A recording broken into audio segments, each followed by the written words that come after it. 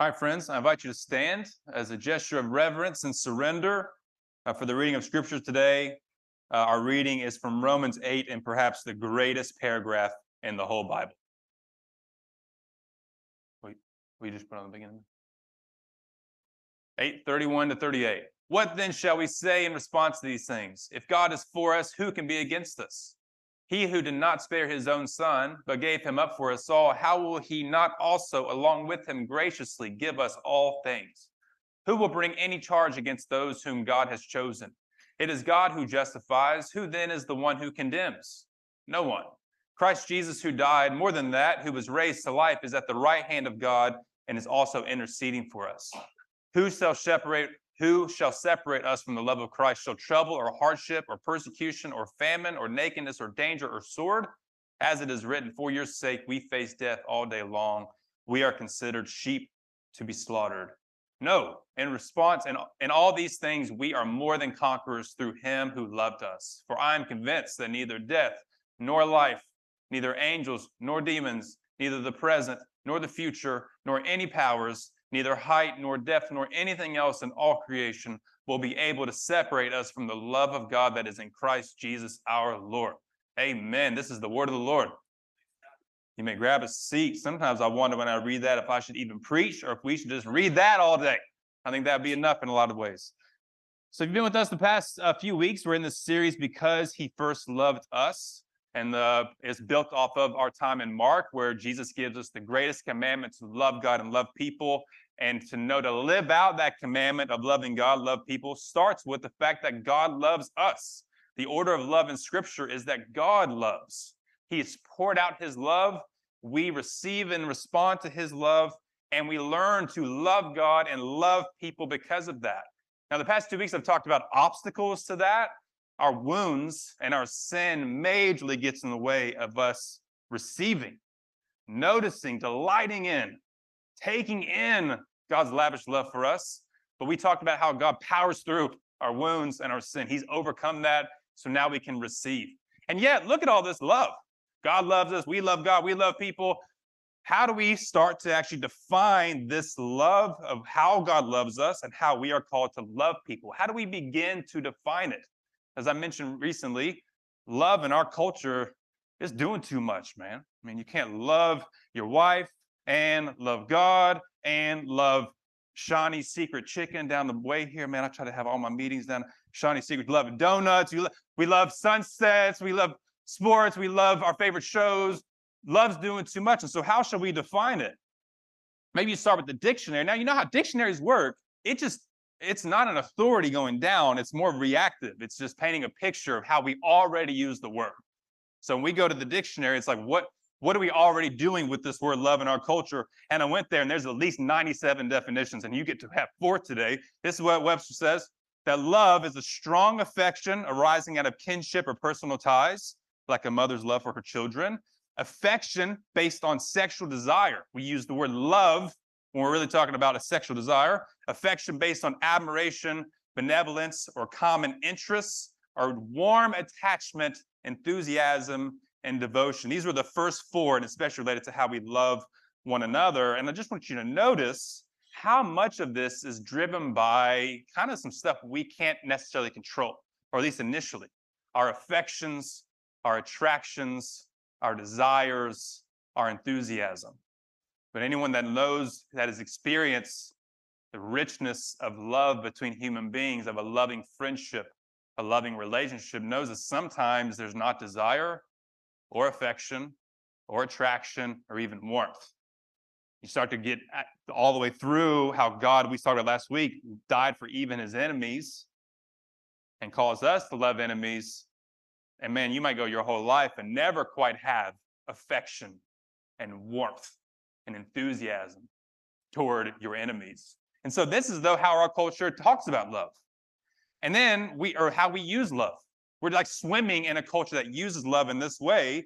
And then we end up putting that onto, that must be what God's love is and how God loves us and how we are to love. But I love, again, this verse from 1 John 4, that God is love. And so instead of starting with all the ways our culture would use love, the ways we're swimming in how we talk about love, that is kind of a truncated view of it, that lessens the degree to which God loves and how we love, we start with God. All that God has been and is, all the ways he's revealed himself to us throughout Scripture and history, the ways he's shown himself in Jesus. We start there. That whole story of God's personal engagement, that's love. And then we learn how to love from there. And so we're going to talk about that the next few weeks now. And this is from Scott McKnight. He's a New Testament scholar, and he writes this out of when he starts with reading all about what God's love has been and what God has been. He says, biblical love is a rugged commitment to be with people, for people, to grow together in Christ's likeness. A rugged commitment to be with people, for people, to grow together in Christ's likeness. So this week, I want to kind of talk about the rugged commitment to grow together in Christ's likeness. And the next week, we'll do the be with people and for people. And then we'll have one more Sunday that I think this definition doesn't embrace. That is, I think, pretty central to God's love, which is self-sacrifice. So that's how we're going to talk about love the next 3 weeks. So this week, it's God's commitment toward his ultimate purpose, a rugged commitment to grow together in Christ's likeness. That's how we love one another, and that's how God has loved us. He's made a rugged commitment to us to form us together in Christ's likeness. But even Christ's likeness is towards a bigger goal. It's even a bigger picture than that. And I want to talk about God's commitment to us towards his ultimate purpose. And that is the core foundation and framework of biblical love. As you think about how does God love us, how do we love other people, it starts there. And so I'm going to talk about 3 things. The big story of God's commitment and purpose is creation and new creation. What this means for God's love for us, what this means for how we love people. When we start talking about loving people, most of us have a big story framework that kind of dictates that. Sometimes it can be acceptance, like God accepts everyone, our call is to accept, or inclusion. Sometimes it is justice, like God is setting things right, and that's his big picture story.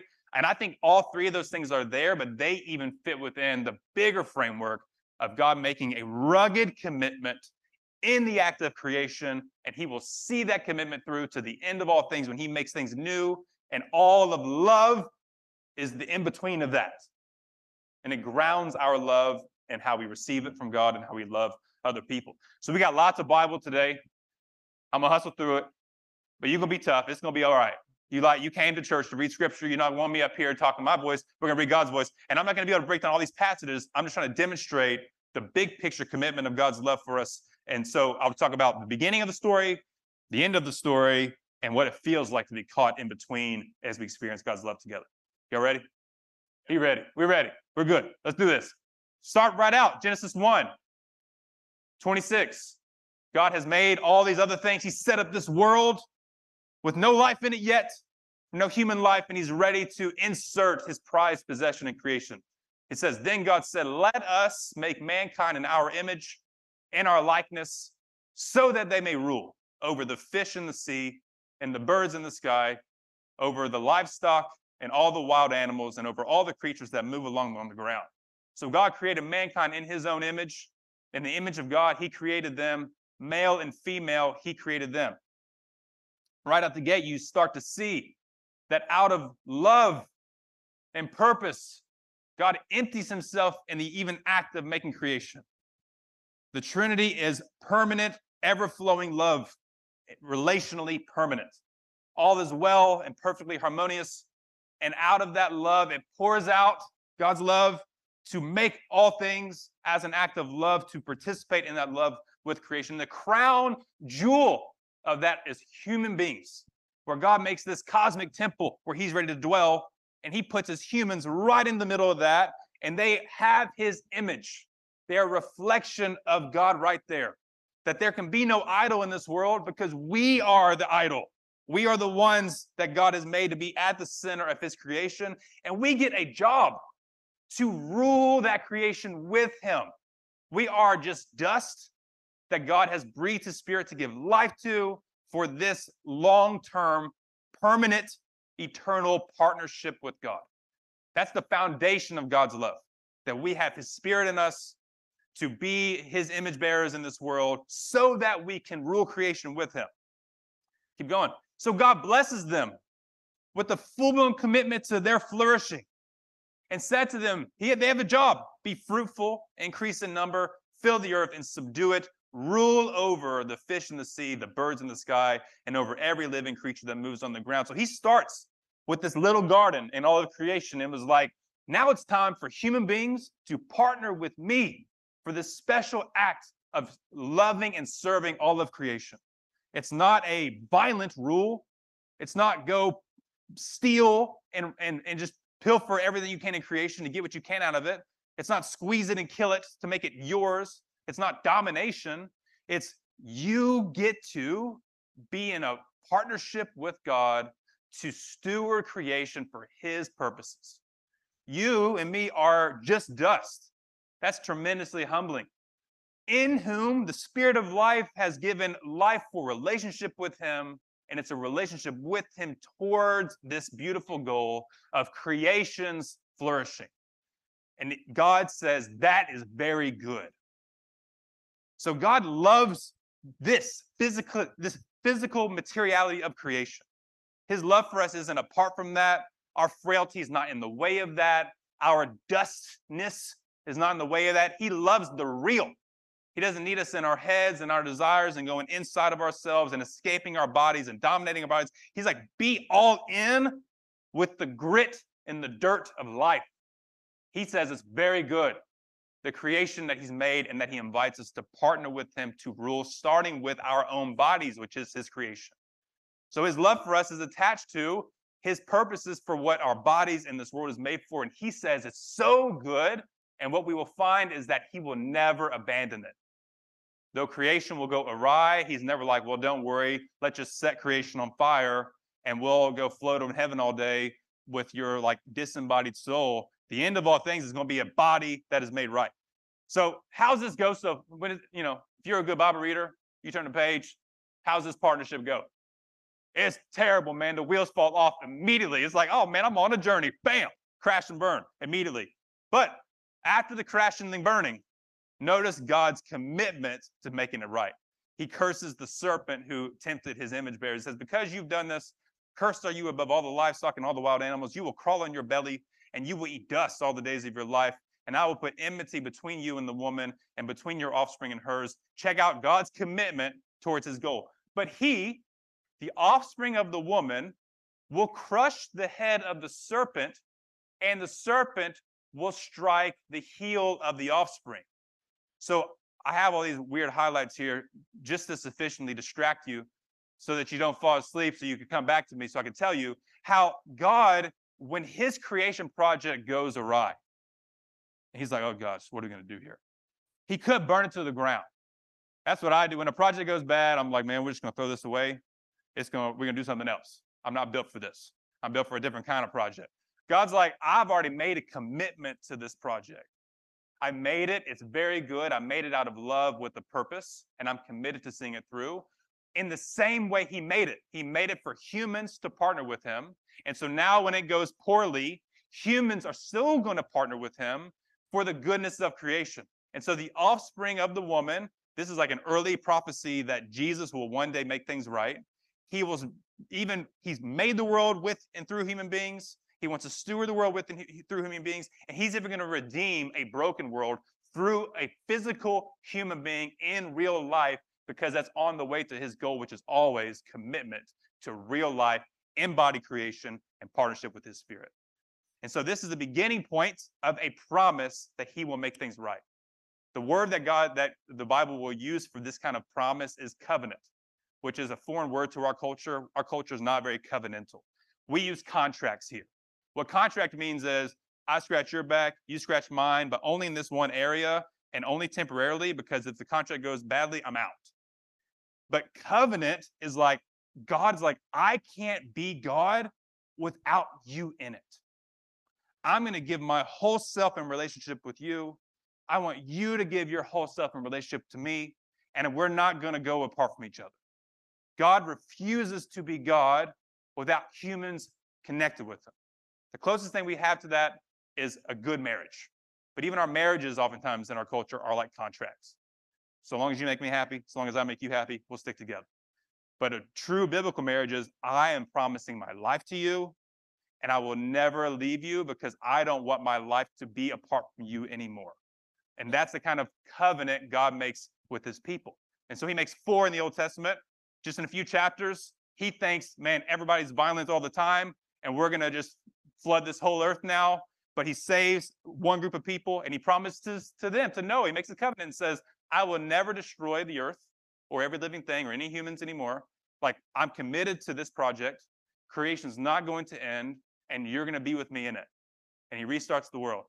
Then a few chapters later, he makes a promise to Abraham's family. He's like, to your family, through your family and the little land I'm going to give you, we're going to bless all families and all lands, and eventually make all the families and all the lands right. And so they start that project.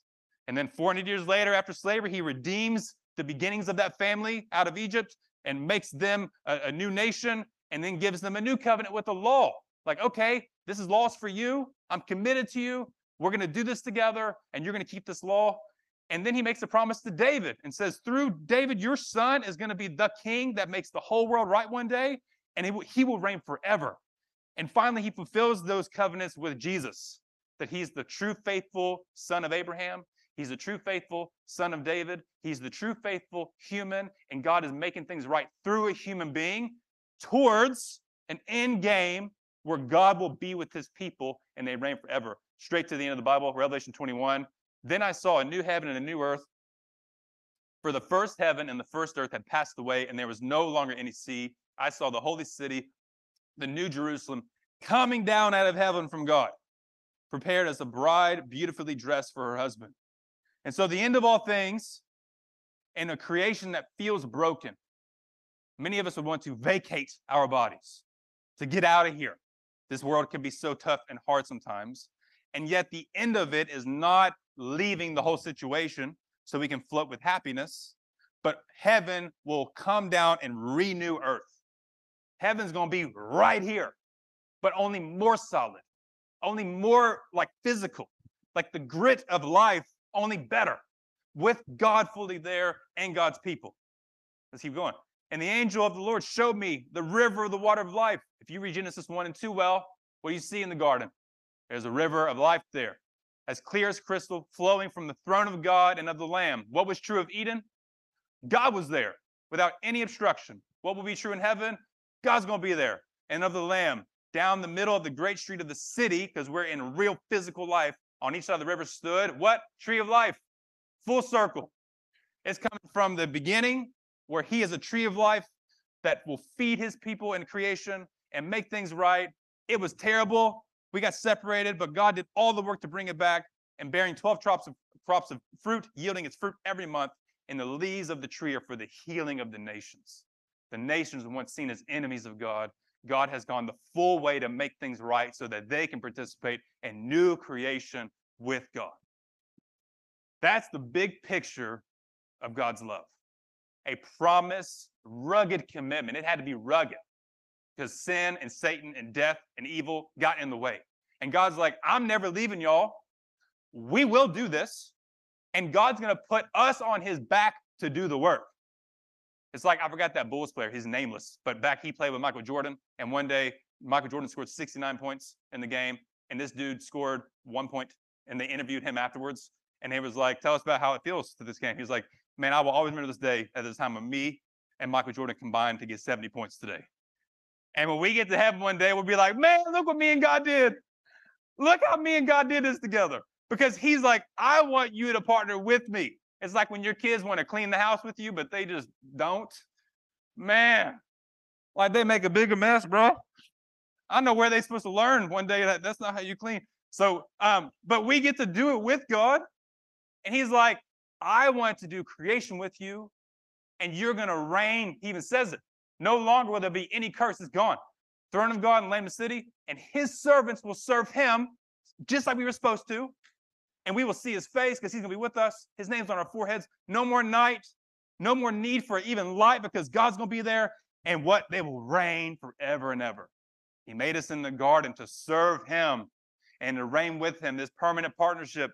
And now we get to do it again in heaven. Heaven's not like, let's get to heaven, float and be alone, and just enjoy nice things. We are back in this partnership with God to let creation finally flourish. And every wound and death that was ever part of old creation is going to be made right. And maybe our reigning will be the help of God binding up those wounds. That's love. This is the level of love that he has committed to us.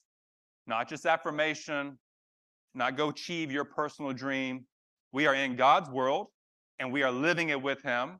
And we get to wake up into life with him and partner with him for his good world. That's love. You're invited to partner with God in his creation for his purposes. So what's it feel like in between? It's painful, man. I'm not gonna lie to you. You know this though. You would think I'm crazy. I'm telling you it's not. We know life. If you're in this room, you know life. If you exist, you suffer. But I consider our present sufferings, Paul says, are not worth comparing to the glory that will be revealed in us. One day when things are made right, the present sufferings can't be compared. So you won't even be able to compare. If they cannot be compared, they won't be compared. You will get in heaven one day with that glorious new creation, and the sufferings will like be a blip in the memory. They won't even exist anymore because they can't be compared to what you'll get when you have God. For creation waits in eager expectation for the children of God to be revealed, because when we get revealed, creation gets to be made right too. We get to go first, and then we reign to make creation right, and creation's waiting. Was subject to frustration, not by its own choice, but by the will of the one who subjected it. God is subjecting creation right now to evil and to harm until he comes again, and hope that creation will be liberated. God's not going to abandon this from its bondage to decay and brought into the freedom and the glory of the children of God. We will be children when we were once orphans. Our glory is that we will reign with God. We know that the whole creation has been groaning, as in the pains of childbirth right up to the present time. Who's groaning in here, man? Who came in here groaning? Talk to me, man. Yeah, just like me. That's right. If you live, and especially you try to partner with God, you're going to groan. And Paul's like, yeah, you're going to groan. It's going to feel like childbirth, which, praise God, I didn't have to do that. But I can't imagine the pain. And yet, to exist is to be in the groans of that with God. Not only so, but we ourselves who have the Spirit that breathed life into our bodies when we were dust in Genesis 1 and 2, has returned and given life to our bodies again as a promise that he will finally make creation right. We groan inwardly as we wait for our adoption. Listen, the redemption of our bodies. He's committed to the goodness of real, physical, gritty creation. There ain't no escaping it. But our bodies that are decaying and breaking down, our bodies that carry the wounds, the physical and emotional wounds of our lives, will be redeemed in full. Our brains rewired and made right. Our hearts no longer breaking and also no longer stopping beating. Our bodies meant to function the way they would have had there never been a curse. This is the only hope that can satisfy. You won't be satisfied by a hope that says all those wounds will be forgotten and you'll just be floating around. No, man, I need God to go right to the spot where it hurts and heal that very spot. Right to the spot I can't go back and change, and make that piece in my body right again. This body that saw and felt hurt and pain and cried tears. I want him to go there and redeem that. That's the groaning we're doing now. And so we're between old creation and new creation, and you will feel this tension of your life stretched out. You feel that as if people were pulling your very body apart. You will feel that.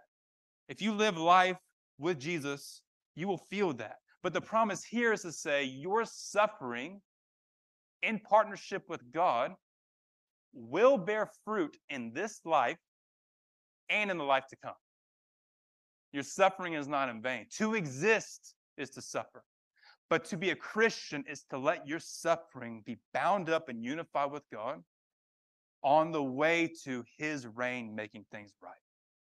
That is his love for us. To receive his love is to pray and suffer with him and to join right now in the remaking of new creation.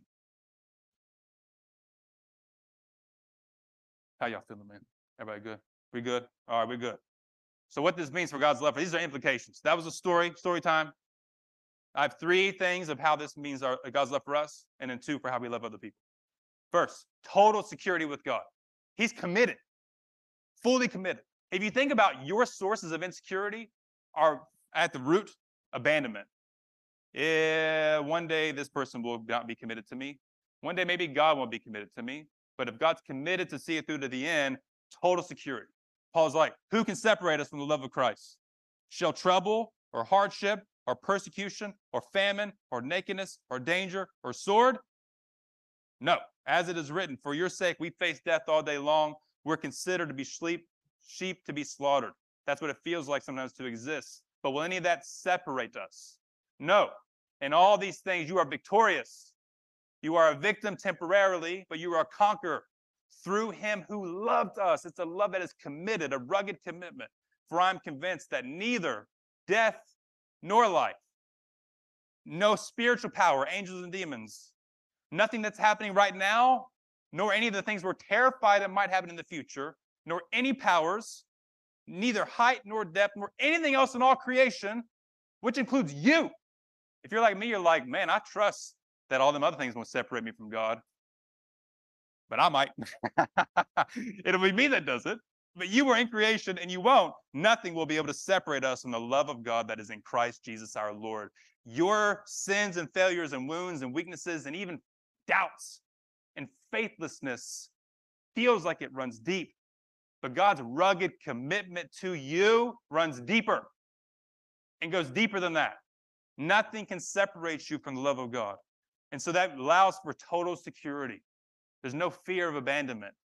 Even the worst thing that could ever happen to you could not overcome the fact that God is committed to you. It's a rugged commitment. The foundation of God's love for us is a rugged commitment, which makes you secure. And you're going to need that security because you're going to be transformed, and that hurts.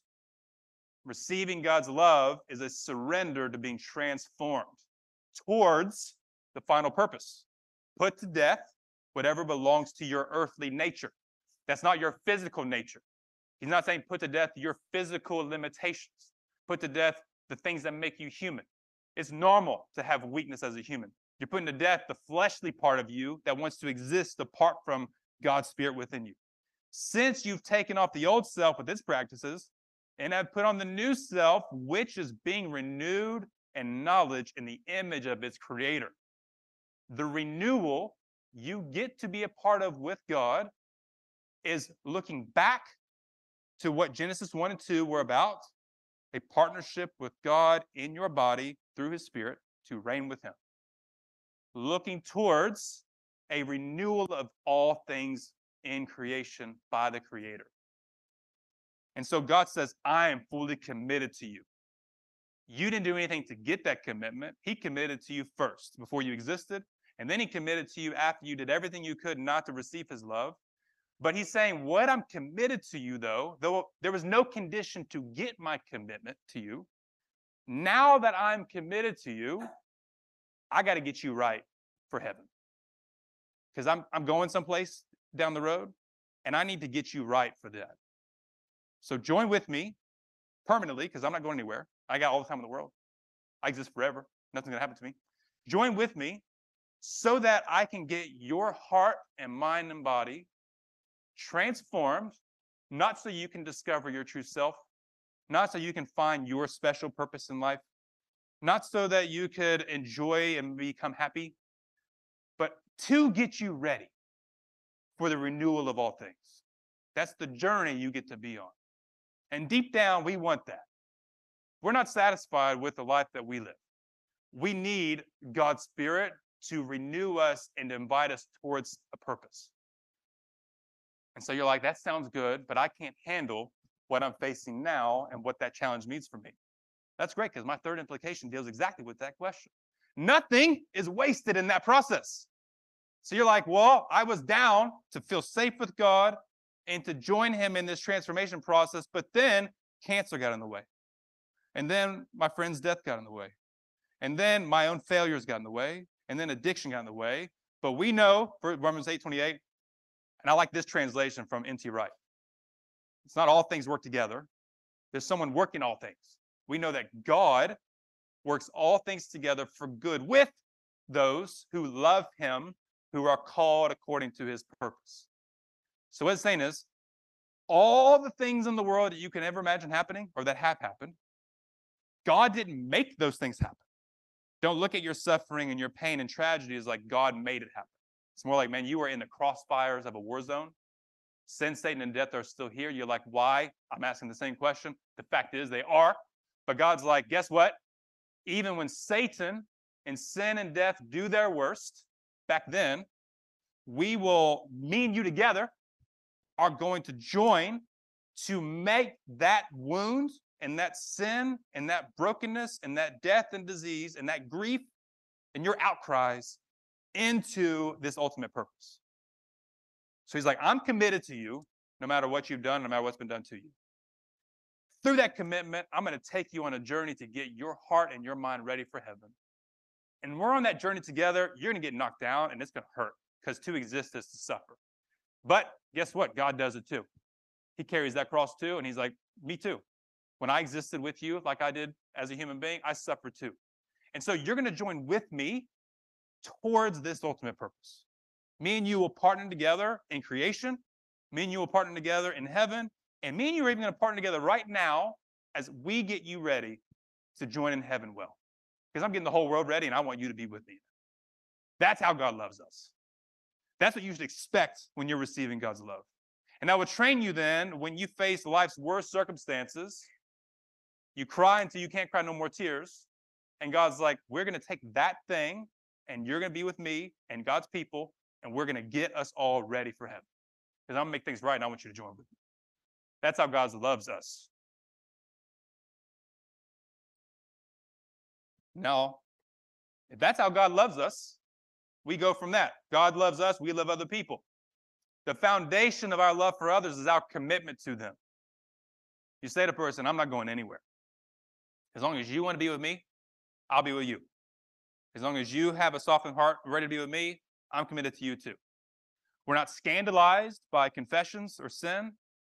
We're not thrown off by someone being too much, by someone not being enough, by someone that wears us down. We're like, guess what? I'm not going anywhere. So as long as you want to be with me in this journey, I'll be with you. Full-blown commitment.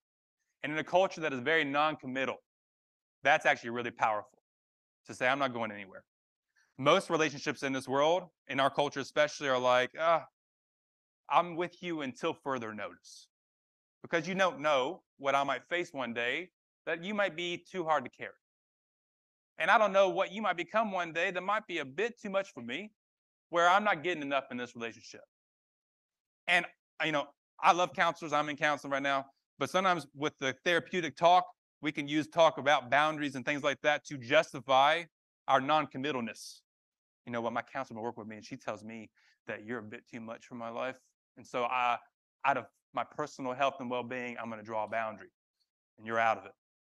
Now, we do have to draw boundaries sometimes, but it's when they refuse to join in a healthy way. There are times when you have to draw a boundary. I'm not saying that you shouldn't. That comes from a good place. I'm saying there's an abuse of it sometimes that can justify withdrawing from commitment a bit too soon.